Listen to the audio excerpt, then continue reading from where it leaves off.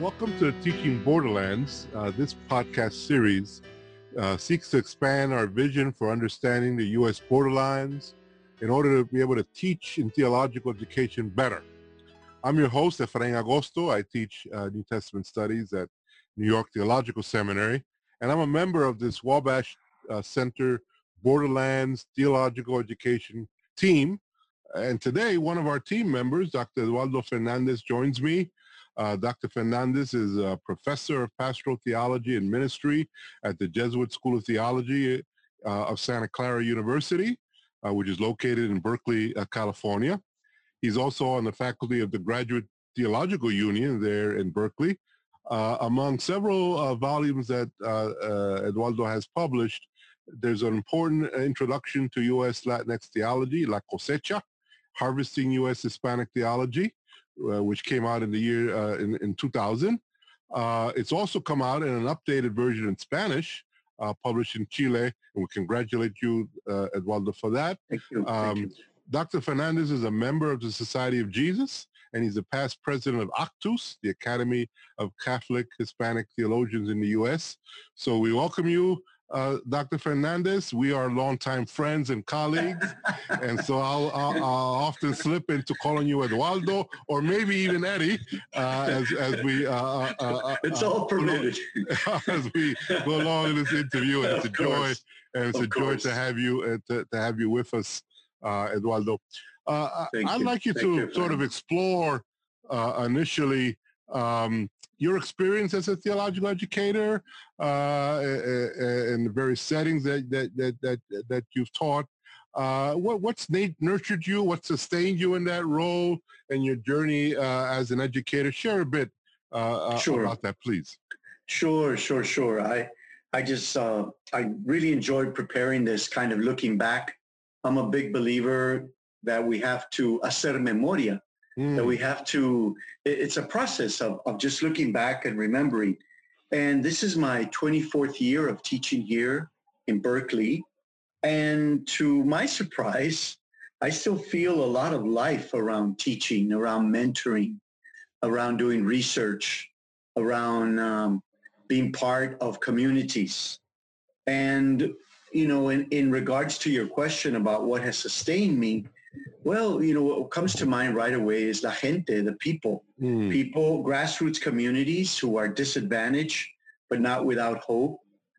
People who seem to have more resources and share with them, but at the same time, they also realize that they need the poor and they need these grassroots communities, and that we need each other. So that has been very exciting for me.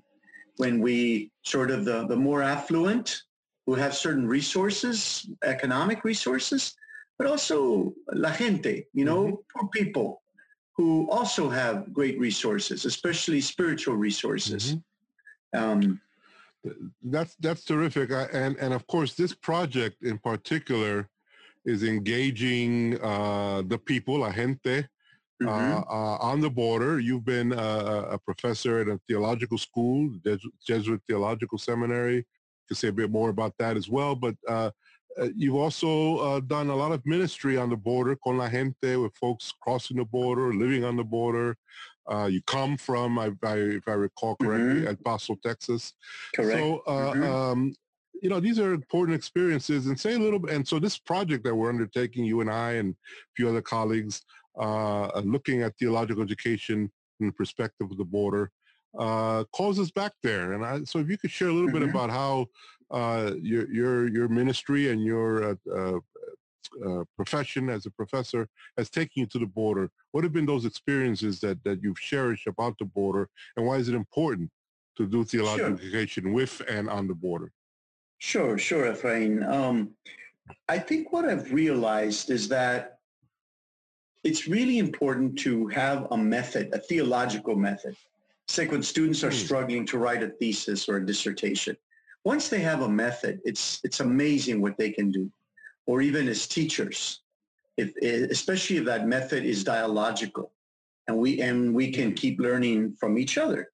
So I've been surprised, you know, kind of looking back to where I grew up, but looking back from where I am now, is how important it has been that for me to think about la gente, the people, and what has sustained them, and then to discover these same communities in the lives of my students. And during this pandemic, I've been going through my old theses and dissertations, and I, they're in the library, so I don't have to keep them on my shelf. But I've been cataloging them, and one of the things I've realized is that it's so beautiful when the students have been connected with their communities, that once they have a method, they start paying attention to things they might have not before. Things like arts, the arts in their cultures.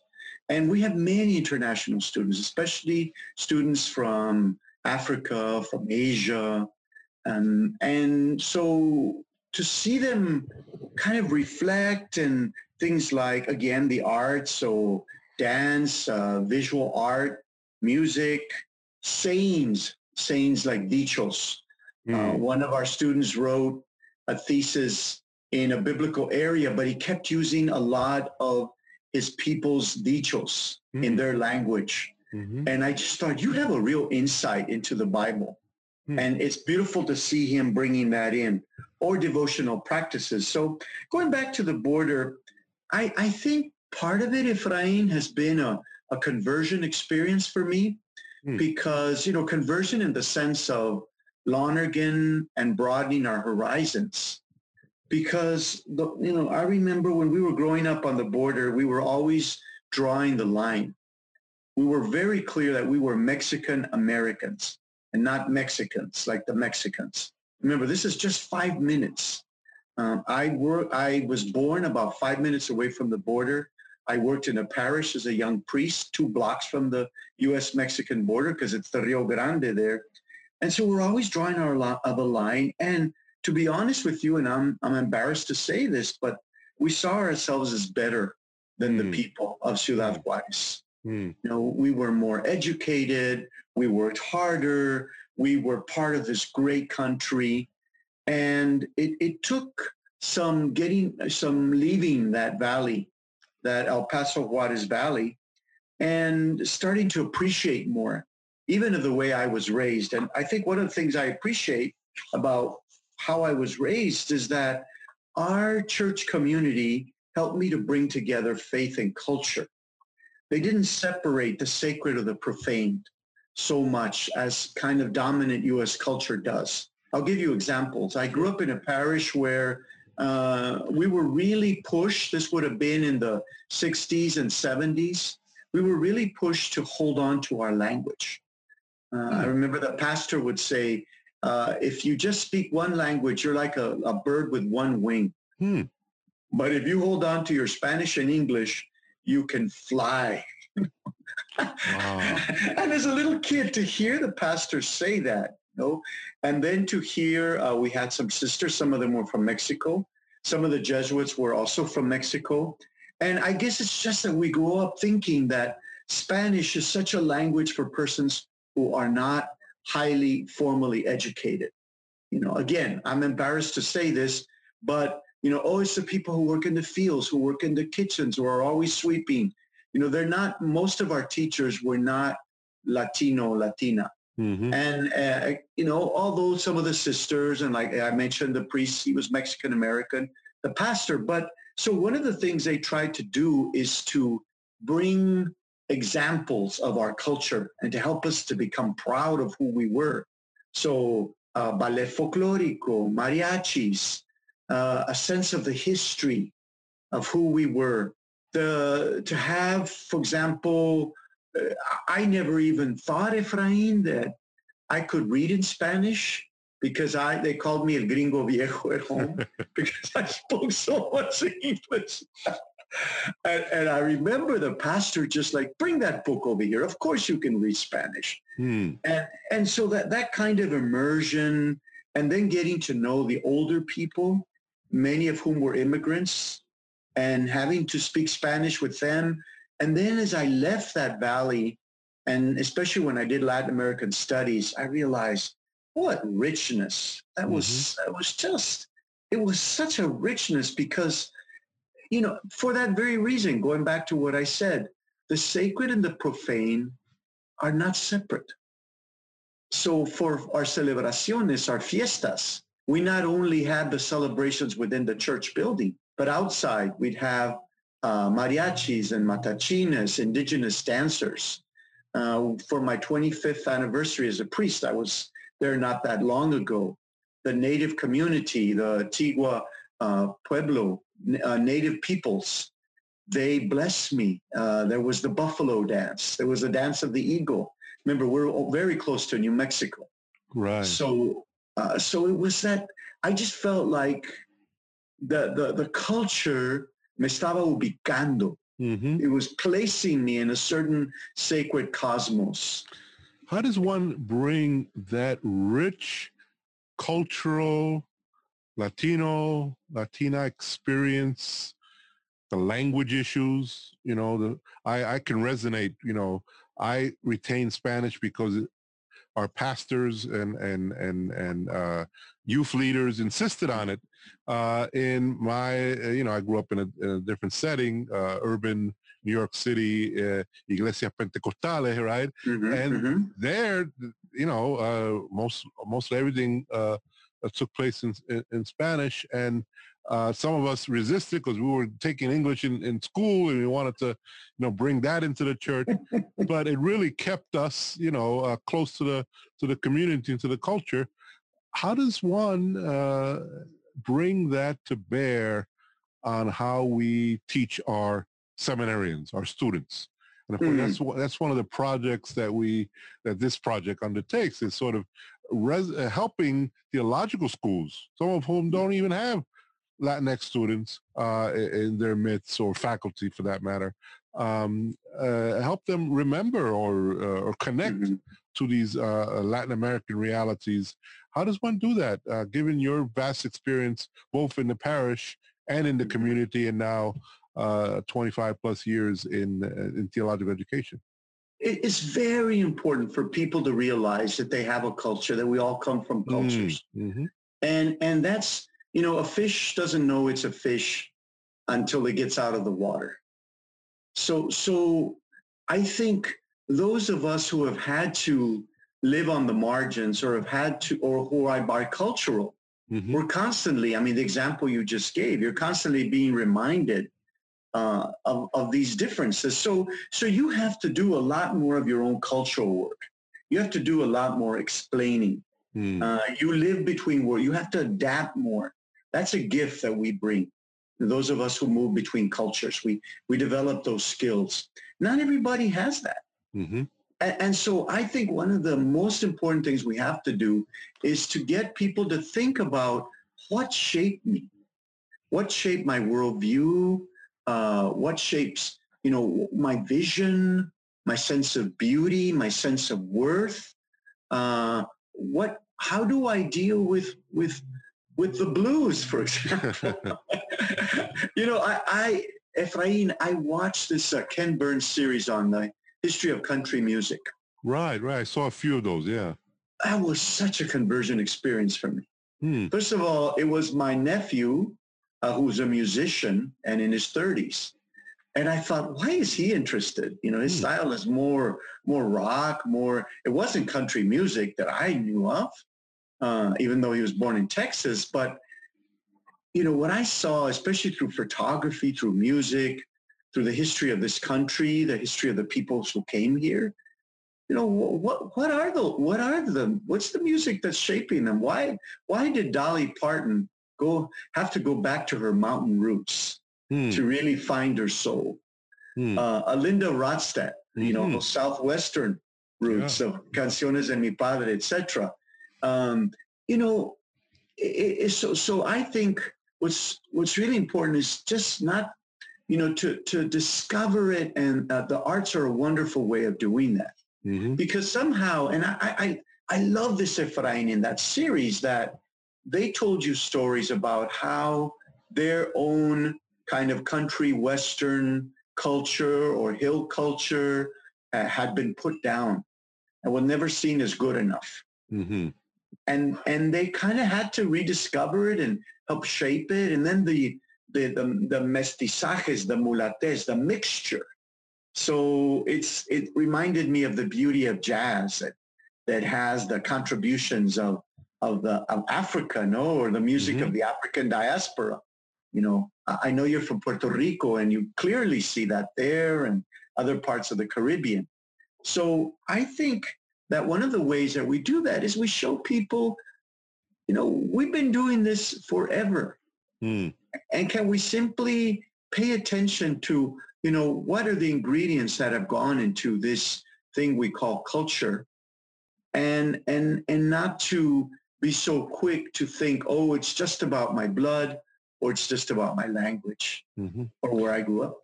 So it seems like you've had success, if I may use that term, in convincing your students that their culture and the culture of their classmates and the culture of the peoples and the places from which your classmates come from, that these are valuable tools for understanding faith, religion, theology, humanity. So say a little bit about the challenges and successes that you've had in theological education, and why this particular project. I mean, you've got plenty to do, plenty to work on in your own setting. Why this particular Borderlands project attracted you, so that you could, you know, further dialogue about why understanding culture and cultures on the border is so vital to good quality theological education. Sure. I think, again, I have to remember that not everyone grew up where I did. And not everyone within 5 minutes can see elements of the so-called first world come, you know, rub shoulders with that of the 2/3 world. So it happens so quickly, but we grew up with this, but not everyone has that experience. So, you know, I just remember, for example, as kids, it was very common to cross the border. You didn't even need a passport. You would just say, when you came back to the U.S., you'd say American citizen, and they would let you across. So we'd buy sugar or fruit or get 50-cent haircuts. We were a lot of boys. I had 7 brothers and 3 sisters. Those were the days, man. Those were the days. I long for those. Nobody, you know, it was kind of, but I remember there was a lot going on, because you'd see kids begging and kids were barefoot. And my father, even though he had been born in the U.S., but he was orphaned by the age of 12. So, you know, he was very compassionate toward these kids that were begging on the street. So I think that one of the things where I've seen where people start to ask themselves the kinds of questions you're saying, and that we're doing in our theological schools, are these immersions. Right. And when we started doing these more formally with Mexico, for example, you know, as you mentioned, I'm a Jesuit. I'm a member of the Society of Jesus. So we're a world organization. And one of the things that they told us is, you know, if you bring students here to Mexico, you know, we want to work with you. We don't want you just to take them to the slums and make them feel like, okay, now they've seen Mexico. They've seen the real Mexico. Because they said the real Mexico is a lot more. You know, the real Mexico are centuries and centuries of history and art and resistance and tradition and you know, mestizaje, and it's architecture, it's philosophy, and so what our students were often impacted by is this is not what they expected. They thought, okay, we're going to go there and we're going to be in very poor neighborhoods and we're going to feel good that, you know, we're in solidarity with the poor. Well, that's nice, you know, but what happens when you're also humbled by what they have in the sense of the aguante, you know? I don't know how you translate aguante. It's kind of like a resistance. Yes, that's what I thought you meant by aguante. Yeah, aguante, you know, like all kinds of, there you go. Thank you. Yeah. Thank you. And you have to ask yourselves, well, where do they get this? What sustains them? What's their faith world like? What feeds them? What keeps them together? And I think that this is where our theological schools have so much to learn through these kinds of immersions, but that are also ones in which we don't simply look at the socioeconomic. We look at the spiritual, the philosophical. For example, like praying, the power of praying in these immersion groups, that sense of, wow, we're all connected. You know, we're all children of God. And here we are in a refugee house praying with these persons, but we're all children of God. Or for example, the biblical stories that come alive.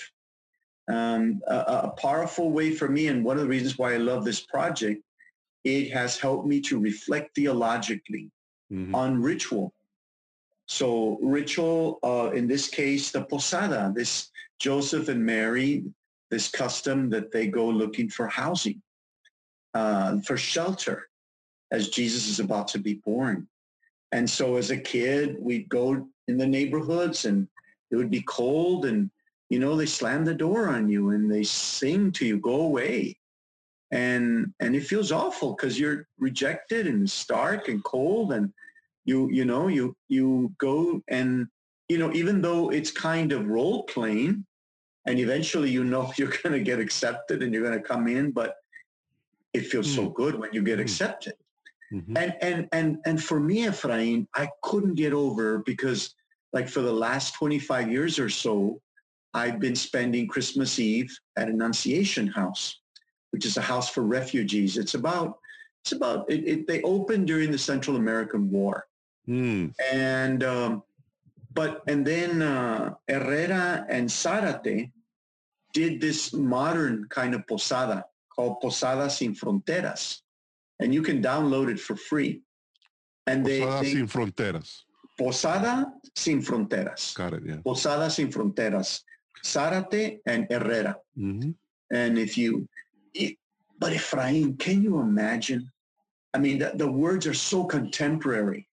You know, it speaks of words like La Migra, the border patrol, about papeles, about having documents, about being undocumented, about your wife being about to give birth. And we're doing that right in the setting of people who have just come across or are living that reality. I could barely sing that. Wow.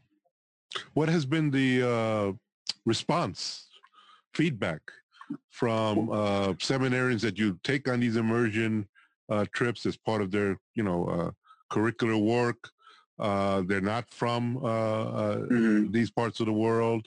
Maybe they've lived in more comfortable settings, or how they react to this? Well, I think at first it's very shocking, and they're kind of overwhelmed. I feel like a little bit like when I first went to India, and everything is times 10, I would say. So the poverty times 10, but also the beauty times 10, the hospitality times 10, the spirituality times 10. I think they're very overwhelmed, and but they feel, there's nothing like children. For nothing, the scripture says a child shall lead them. And so they play with the kids and they realize children are children, and they we can help make a better world for them. And they don't, especially when they hear people's stories, they realize again that there's a lot that they admire about how is it, as one student told me, how is it that these people who have so little are much happier than I am? I don't get it. I just don't get it. What I also have found, Efrain, is that the most successful immersion programs are the ones that they provide opportunities for the students to reflect. It's not enough just to experience. Right. You have to reflect, in many ways reflect through prayer, reflect through spiritual practices, reflect through reflect intellectually. So like I found that you have to provide them with material as to why the situation is what it is. Mm-hmm. And in their reflections, they've said, we really appreciated hearing about the effects of like, what U.S. policy, the effect it has on Latin America, for example. Right. And not to just leave it at that, but also to get them to think about, so what would that look like when I get back? That I think you remember this saying from the 70s, something like act locally and think globally. Sure, I remember that. Absolutely. And so what we try to get them to do through these is, and this is particularly, there's a Casa Encuentro, and they have groups that go down there, is to get them to think about, okay, well, back home, who is marginalized? It's like, you think the only battle for justice is the one that has to be fought here on the border? Mm. And as Ruben Garcia, one of the founders of Annunciation House, which is still going, said, your job is to go back home and politically do something about this, because the politicians you elected are largely responsible for what's going on right now on the border. So you've mentioned hospitality centers. You mentioned La Casa, say a bit more about how these entities, these local retreat centers have really done the kind of work that seminaries should be aware of, so that we can use them as tools, not use them, but, engage with them as tools for the education of our seminarians. I think for one it's to, as one student said, it's hard to hate up close. Mm. If you've been told that, these hordes are coming across the border, therefore we got to build this wall. And then here you are meeting these lovely people who are so gracious, and the kids, you're playing with the kids, and, it's breaking your heart. Somebody said the courage to have your heart broken. Mm. Well, it's hard to hate up close. Yeah. So, so what it makes me think about is, think about when we, the team for this project, have been together. A big part is just telling our stories and laughing about certain things and looking back. And I think, I found that when you invite a speaker to class or now Zoom them in, a big part is to hear that person's story. So let's go back to these hospitality centers on the border. And many of them are now in conjunction with these different faith communities. So maybe the Lutheran Church is providing so many cots. And then, this other parish is providing soup every Wednesday, or it's all this kind of stuff. Well, you get to know the people, and it does something to you. So how can we facilitate this kind of exchange, and how can we create create settings in which we simply get to know the people? And think about for seminarians, it's crucial. Sure. The good shepherd knows his sheep, and they know him, they know her. Well, speaking of knowing, we know our schools. Whether it's Jesuit School of Theology, my school, New York Theological Seminary, other colleagues at Union and Austin, Iona College that are on our team. We know our schools, and we know we've been engaging with them, like you and me for 25 years. But what part of this project is reaching out to seminaries we may not know as well. There may be allies there for this work. If you were, to go to a sister seminary, a seminary that maybe even across the country, right? East Coast rather than West Coast. Of course. What would you like them to know that might impact their curriculum and their faculty and their research and their emergent experiences for their students? What kinds of things would, as part of this project, or even as someone committed to this work, what would you like other seminaries that don't know you or don't know your work as well? What would you like them to know?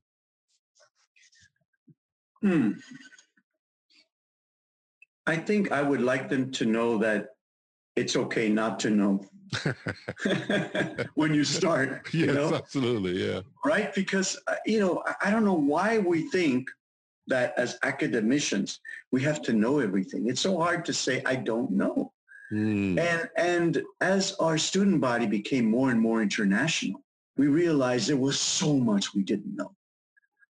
And that you just can't assume. And isn't that what culture is like? It's very, very complex. We don't even know our own culture. How could we? It's so complex. So it's okay not to know. And, what kind of environments can we create whereby we can learn about each other? For starters, we just can't assume. What's it like? I made the mistake early on of kind of, white middle class U.S. culture. And I had students pull me aside after class and say, let me tell you a few things. Let me tell you about how it was like when I grew up, and I forgot that culture is also economic, much, when you think about the sexual diversity, there's so many intergenerational, the culture of ableism. So it's okay not to know. And another thing I would like to know is, to hear a little bit about how are their Latinos and other racial ethnic minorities, like how are they faring in their schools? What's, if they don't, if they're not in their schools and they're in an area that has a significant number, or there is that possibility. And here we are sitting at a banquet of theological education. And you have so many people that, are not even getting their what they need. That they want theological education. They have the experience. They want to reflect on it. They want to know scripture better. They want to know faith traditions. They're thirsty, but why aren't they there? I would like to hear about what are the perceptions, sometimes even here in the GTU where, again, a large part of our school is international, but large part has to do because we're an international community. Right. But when I go to some of the sister schools here in the consortium, they'll ask me questions like, what can we do to attract more diversity?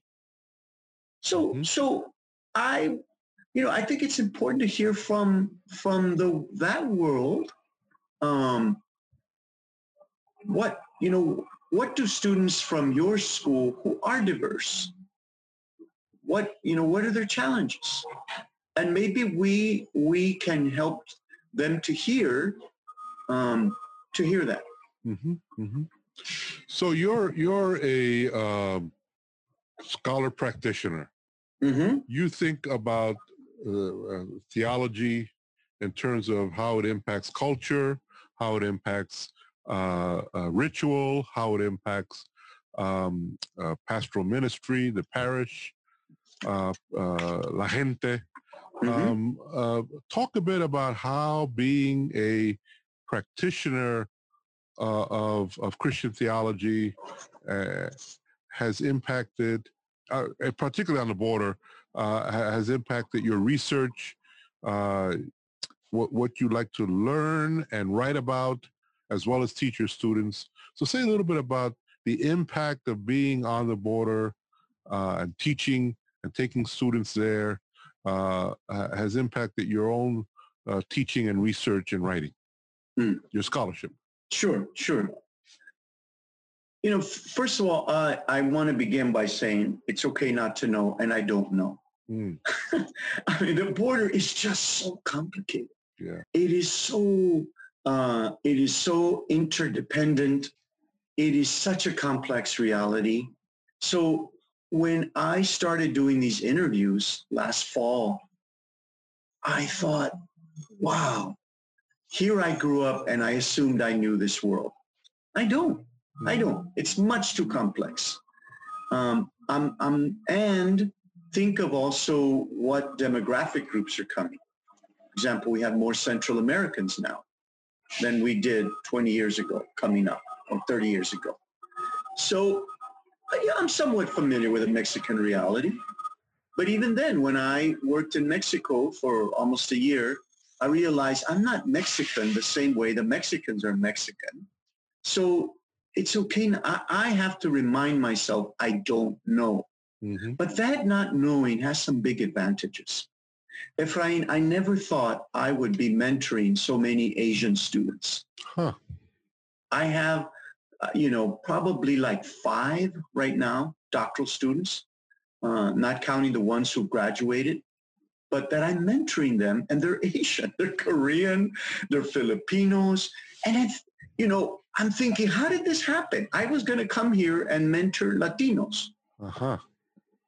But one student said, because you don't know, you ask a lot of questions.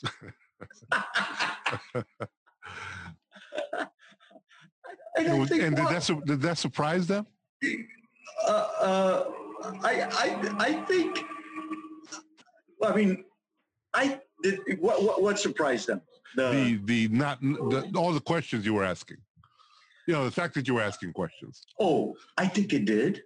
Yeah. I think it did because they said, we're not used to our professors asking so many questions. Right. Normally they lecture and they tell us what we have to know, but you're just asking all these questions. They said, but we kind of like it. Yeah. Because, and one Filipina told me, please ask me questions in class because I'm afraid to raise my hand. But if you ask me a question, I can say something. And one student told me, well, you must remember that we're taught that if you ask too many questions, if you speak too much, y si sobresales, if you're so visible, you're like a nail. It's going to be hit down back. And again, I don't know, but I do know that when I have been in their countries like Korea, like the Philippines, like China, Vietnam, I realize how much I don't know and how much I need other people to just help me survive or even find out where the toilet is. So I think it's a gift. It's a gift not to know. Yeah. Well, this project on Borderlands Theological Education, as you know, also says we don't know, but hopes to learn a few things and hopes to share a few things with other schools. At the end of the project, a couple of years down the road, what do you hope that we've learned? What kinds of things you hope have been added to our knowledge base about theological education, with our beloved on the border, those who've crossed, those who've grown up there, those who up to now perhaps have not been listened to as they should have been. What do you hope that we do know down the road in engaging this Borderlands project? Sure. I think one thing, Efrain, is, and this is what I've liked about the kind of dialogue we've had as a team for this project, that we're realizing one size doesn't fit all, that there is great diversity, even among us, Latinas and Latinos. And we just can't assume. I mean, we just started out by sharing how we grew up, and your world is different than mine, similar in many ways, but we both come under that name. So one size doesn't fit all in terms of how theological schools need to make, kind of open their doors more to our communities. Mm-hmm. The other one is that, yes, it's okay not to know, but we do know something. And so I think that I'm hoping that by the end of this project, I could walk away with greater clarity of what I do know. Because I do know that that growing up where I did in those communities, that the education I received, that people who sacrificed for me taught me a lot. And that's something that now I can share with my students and with La Gente, who keeps teaching me, but I also teach them. Sure.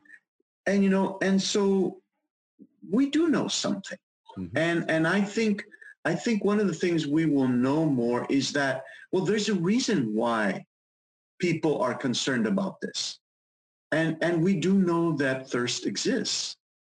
And we do know that this is the message of the gospel, to be concerned about the marginalized. That's what Jesus was all about. So we do know something. And with this scholar practitioner that you were referring to earlier, well, theology is the second step, Gustavo Gutierrez says. First, we live the Christian life. We practice it, we contemplate, we pray. That's the first step. We experience. And then we reflect on it, we articulate it, hablar de Dios, he says, to God speak. But it's the second step. So that's what I love about what practitioners can do, but they don't have the luxury that we scholars do to do the kind of theological reflection that it requires. So I'm hoping I can grow in this project, and I'm hoping I can share what I've been blessed to receive. Well, we're at the end of our time together. Unfortunately, we could talk for a longer time, I know. And I just want to be sure before we close this interview, if there's anything that you really wanted to be sure folks heard from you at this moment that didn't get out in the questions I asked or in the answers you shared. So anything, Eduardo, that you'd like to share with our audience, our podcast audience, as we close this time together? I guess I'm just reminded, Efrain, because again, I just love your questions. They've really helped me to think about how blessed I've been. I would just say again and again, we hear in Scripture, don't be afraid. I mean, that is so common again and again. Don't be afraid. Don't be afraid. And I think, yeah, we're living in crazy times, but we have that saying in Spanish, o te la crees o no te la crees. Either you believe it or you don't. Yeah. If we call ourselves people of faith, well, it's time not to be afraid. It's time to be bold. It's time, and this pandemic and this use of electronic media, this is opening all kinds of opportunities. I hope we're not afraid, and we allow our creative juices, guided by the Spirit, to open us up to this new reality. Thank you so much, Eduardo Fernandez, for sharing these powerful insights, your perspectives on this important work, on how theological education can be more in tune with the context of the border and the borderlands. I want to thank those of you who've been listening to this podcast with myself, Efrain Agosto, and Dr. Eduardo Fernandez. We will continue this dialogue. We look forward to other conversations in this series. And thank you all for listening. And thank you again, Eduardo Fernandez, for sharing this time with me today. God bless you. Thank you, Efrain. God bless you too. Thanks for inviting me. Certainly. Thank you for listening to this episode of Teaching Borderlands. The host of this podcast is Dr. Efrain Agosto from New York Theological Seminary. Music was produced by Mrs. Naomi Cuellar and edited by Aiden Nathaniel Diaz. This podcast was made possible by the generous funding from the Wabash Center for Teaching and Learning in Theology and Religion. You can find more about this project at artelagrimas.org.